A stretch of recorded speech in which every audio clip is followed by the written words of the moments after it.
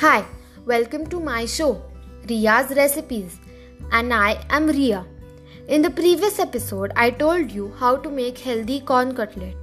If you have not listened to the previous episode, you can go and listen to it later. Today, I am going to tell you everyone's favorite Oreo smoothie using 3 ingredients. Now let's start. Step 1. In a blender, put 10 to 12 Oreos and then cookies and cream ice cream, about 2 scoops. Step 2. Add 1 bowl of milk and blend it well until it becomes thick. Step 3. Serve it in your glass and have fun. And your smoothie is ready. Also, stay tuned on every Monday and Saturday. Till then, see ya!